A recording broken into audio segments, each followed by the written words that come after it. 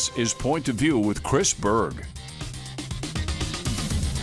Good evening and happy Monday. Welcome to Point of View. I'm Chris Berg. I want to start with a question tonight. Did you know that it's legal for the North Dakota Attorney General to file a subpoena for your bank records and you'll never know it?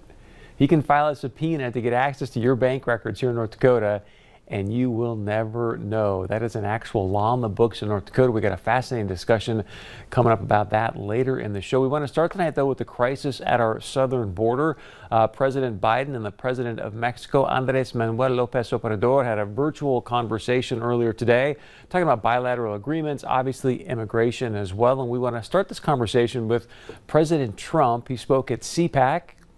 Some are calling it TPAC, Trump PAC now, because many people are suggesting, obviously, the grip that he's got on the Republican Party. I want to share with you they do a lot of straw polls at CPAC. I'm going to share a couple of straw polls with you and then dive into more what President Trump said yesterday and how that ties into the crisis at our southern border. So first off, the straw poll looking at presidential candidates in 2024. President Trump far and away leading the pack here at 55%. So he's leading everybody by a large margin. I think the thing that's interesting to note at 55%, not overwhelming support for President Trump, but clearly a lot more than anybody else in that poll. And it's important to remember it's early. Now, here's the issues. They also did a straw poll on the most important issues to the people that were there, that were part of this event. So election integrity came in at number 1.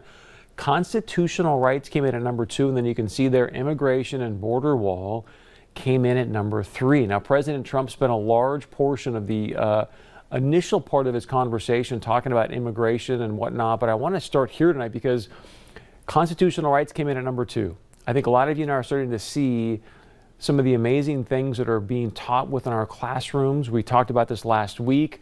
I did a quick video on it, had hundreds and hundreds of share about the social studies curriculum in Minnesota. So I want to play this for you tonight because I think it ties into the constitutional rights piece, but also this is one of President Trump's biggest applause lines from yesterday, talking about education for our children. Here it is. We believe in patriotic education and strongly oppose the radical indoctrination of America's youth. It's horrible. We are committed to defending innocent life and to upholding the Judeo-Christian values of our founders and of our founding.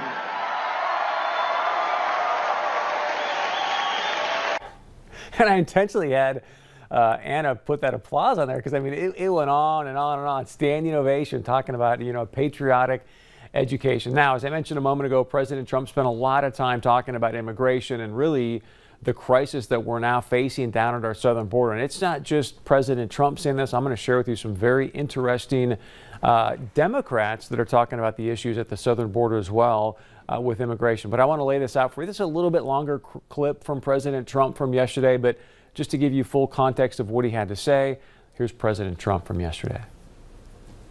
Joe Biden has triggered a massive flood of illegal immigration into our country, the likes of which we have never seen before. They're coming up by the tens of thousands.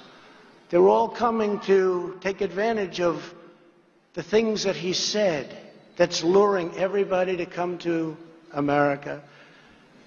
And we're one country. We can't afford the problems of the world as much as we'd love to. We'd love to help, but we can't do that. So they're all coming because of promises and foolish words. Perhaps worst of all, Joe Biden's decision to cancel border security has single-handedly launched a youth migrant crisis that is enriching child smugglers, vicious criminal cartels, and some of the most evil people on the planet. You see it every day. Just turn on the news. You'll see it every day. Under my administration, we stopped the child smugglers. We dismantled the criminal cartels. We greatly limited drug and human trafficking to a level that nobody actually thought was possible, and the wall helped us a lot. And we protected vulnerable people from the ravages of dangerous predators. And that's what they are, dangerous, dangerous predators. So what he's referring to there, obviously, is that coyotes that are smuggling people across our borders. I heard a story just before I came on the air about some young people that actually were deserted down in the deserts of Mexico because of the cold weather by coyotes. I mean, they're unfortunately about the money, these coyotes, right? They don't care about what's going on with the actual people. And look, don't just, many people are going to say, oh, that's President Trump, and, the conversation some people have about him regarding people from Mexico and whatnot. But it's not just him now that is raising concerns about the crisis at the border. I want to share with you some interesting information. This is from a Democrat from a district that borders Mexico and Texas. Representative Cuellar is his name, but I want to share with you an actual quote from this article. And he says, look, smugglers are likely going to use the shift in immigration tactics, meaning that coyotes, and he says they're going to convince migrants to come to the United States. He goes on, and I'm quoting here, the bad guys know how to market this. What he's saying is the coyotes know how to say, hey, look, looks like there's going to be some more openings at the southern border. Pay me money. I'll help get you there. And as I just mentioned a moment ago, they don't really care if they cross the border or not, or these people, once they get your money. Here's another article from Axios I want to share with you, because you heard President Trump talk about how a lot of times the new policies are pushing young people into the hands of these smugglers, these coyotes. This is coming up in May, potentially. There is a Border Patrol person talked to Axios, gave him a scoop suggesting that we could see 13,000 migrant children at the southern border in May. Now, obviously, it's not going to have freezing temperatures down there in May, but still, that is a lot of young people without adults being smuggled by coyotes at the border. And here's one of the kickers that I want to share with you tonight. So this is a Democrat mayor from Del Rio, Texas. Again, not a conservative, not a Republican. This is a video he put together. I want to share with you just some of it, because I think it really shares and shows the real concerns and the crisis now that's happening at the southern borders as we change our Stay in Mexico program, we change the asylum protocol, we change the catch and release situation. Again, Democrat mayor from Del Rio, Texas. Here's some of his video. Mr. President, my name is Bruno Lozano, Mayor of the City of Del Rio, Texas, and I am pleading and requesting with you to please put a halt to any measures regarding the release of immigrants awaiting court dates into the City of Del Rio and surrounding areas. We do not have the resources available to house and accommodate these migrants within our community. I will have no choice but to use the extreme measure under the emergency declaration as the mayor of the City of Del Rio, Texas, to refuse the entry of migrants awaiting court dates into the City of Del Rio. If you do send these individuals into our community, we will be forced to make a decision to leave them without resources under these dire circumstances. I am asking to please stop. Please make another plan for this federal issue. If you're going to allow these individuals into our community, I respectfully ask that you provide the means and the supplies necessary to accommodate them safely under these extreme circumstances. This administration has taken a firm stance on COVID-19 protections for Americans. I am asking you to ensure the health and safety of all of our tax-paying citizens along the border are treated with the same urgent consideration. Releasing the migrant population without any COVID-19 protection protocols is undermining your commitment to the stance against COVID-19. Again, that's a Democrat mayor from Del Rio, Texas, not a staunch conservative, saying, hey, Mr. President, we cannot handle, our town cannot handle the resources. We need this coronavirus test now. A couple things that are important to note. Earlier today, I read an article with Joe Biden, the president of Mexico, because they don't have the vaccine in Mexico, right? So he was asking, hey, can you guys share with us? According to this article, Joe Biden said, no, we're not going to share the vaccine right now. We need to make sure we put America first. So kudos to President Biden for that. On the flip side, you've got the president of Mexico. He wants to create a worker program now with the United States to potentially bring in another 600 to 800,000 workers from across the border in the United States, not just seasonal workers either. You and I both know if you flood the market with more workers, it's only going to depress wages. People are having a challenging enough time right now to make ends meet with this COVID-19 situation. You flood the borders with more supply, it's just basic economics. So very important information there regarding what's going on with immigration, some of the new policies.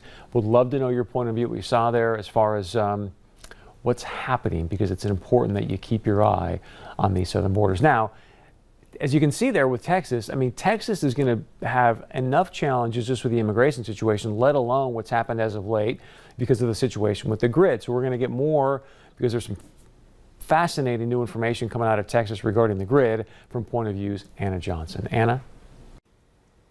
Thank you, Chris. Bloomberg is reporting that Brazos Electric Power Cooperative is the first to file for Chapter 11 bankruptcy following the power outages in Texas last week. But they won't be the last. Power companies, including some here in North Dakota and Minnesota, levied power interruptions and blackouts on millions of people during the storm that swept the U.S. in the aftermath of the power outages. Brazos issued billing for an estimated $2.1 billion, a 271% increase over all of 2020. The bankruptcy will allow the member-owned company to continue operating in its 68 Texas counties while it comes up with a plan to repay creditors.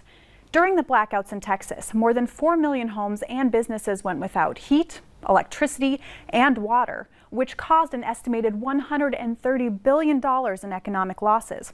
Texas has an isolated power grid, with 64% of its power coming from coal and gas, 11% from nuclear, and 25% from wind and solar. Like other counties and states, they experienced effects that the heavy snow and ice had on the wind and solar resources. That, paired with shutdowns of gas and thermal power plants during the surge, meant that companies who could not produce enough electricity had to buy from other providers, resulting in skyrocketing energy bills for consumers. You may have heard of the gentleman that received a $17,000 power bill. Well, the Texas Attorney General is now suing at least one provider for excessive energy charges. While there has been criticism of wind and solar power as a baseload source, especially with the harsh weather conditions, climate change is still a prominent topic in Washington. The COVID relief package by the House passed early Saturday morning included $100 million to address pollution and clean energy initiatives. Chris? Thank you very much for that, Anna. Just want to be clear to you. She said 17,000 power bill, not 17,000 Powerball winner. Person had a $17,000 power bill. And we talked about this with Eugene Grainer in one of our great segments with him. We have him, I want to remind you, we live stream those every Tuesday and typically Thursday as well around 2:30. But he'd shown you how, look, because of what was going on with the price of energy, natural gas was just skyrocketing. He said, be aware, you're going to see some buildings, some offices and whatnot won't be able to pay their bills, to the point now, as Anna just mentioned, one company, and it's not going to be the last, filing BK, a utility company filing for BK. Please share your point of view with us. A lot to digest there. All right, coming up, as I mentioned at the top of the show, there's an actual law in the books here in North Dakota that legally allows the North Dakota Attorney General to file a subpoena on your bank records, education records, and you may never know. We're going to talk about that and much more coming up with David Thompson after this. And as always, please share your point of view with us. You can email us, text us, leave us a voicemail. We'll be right back.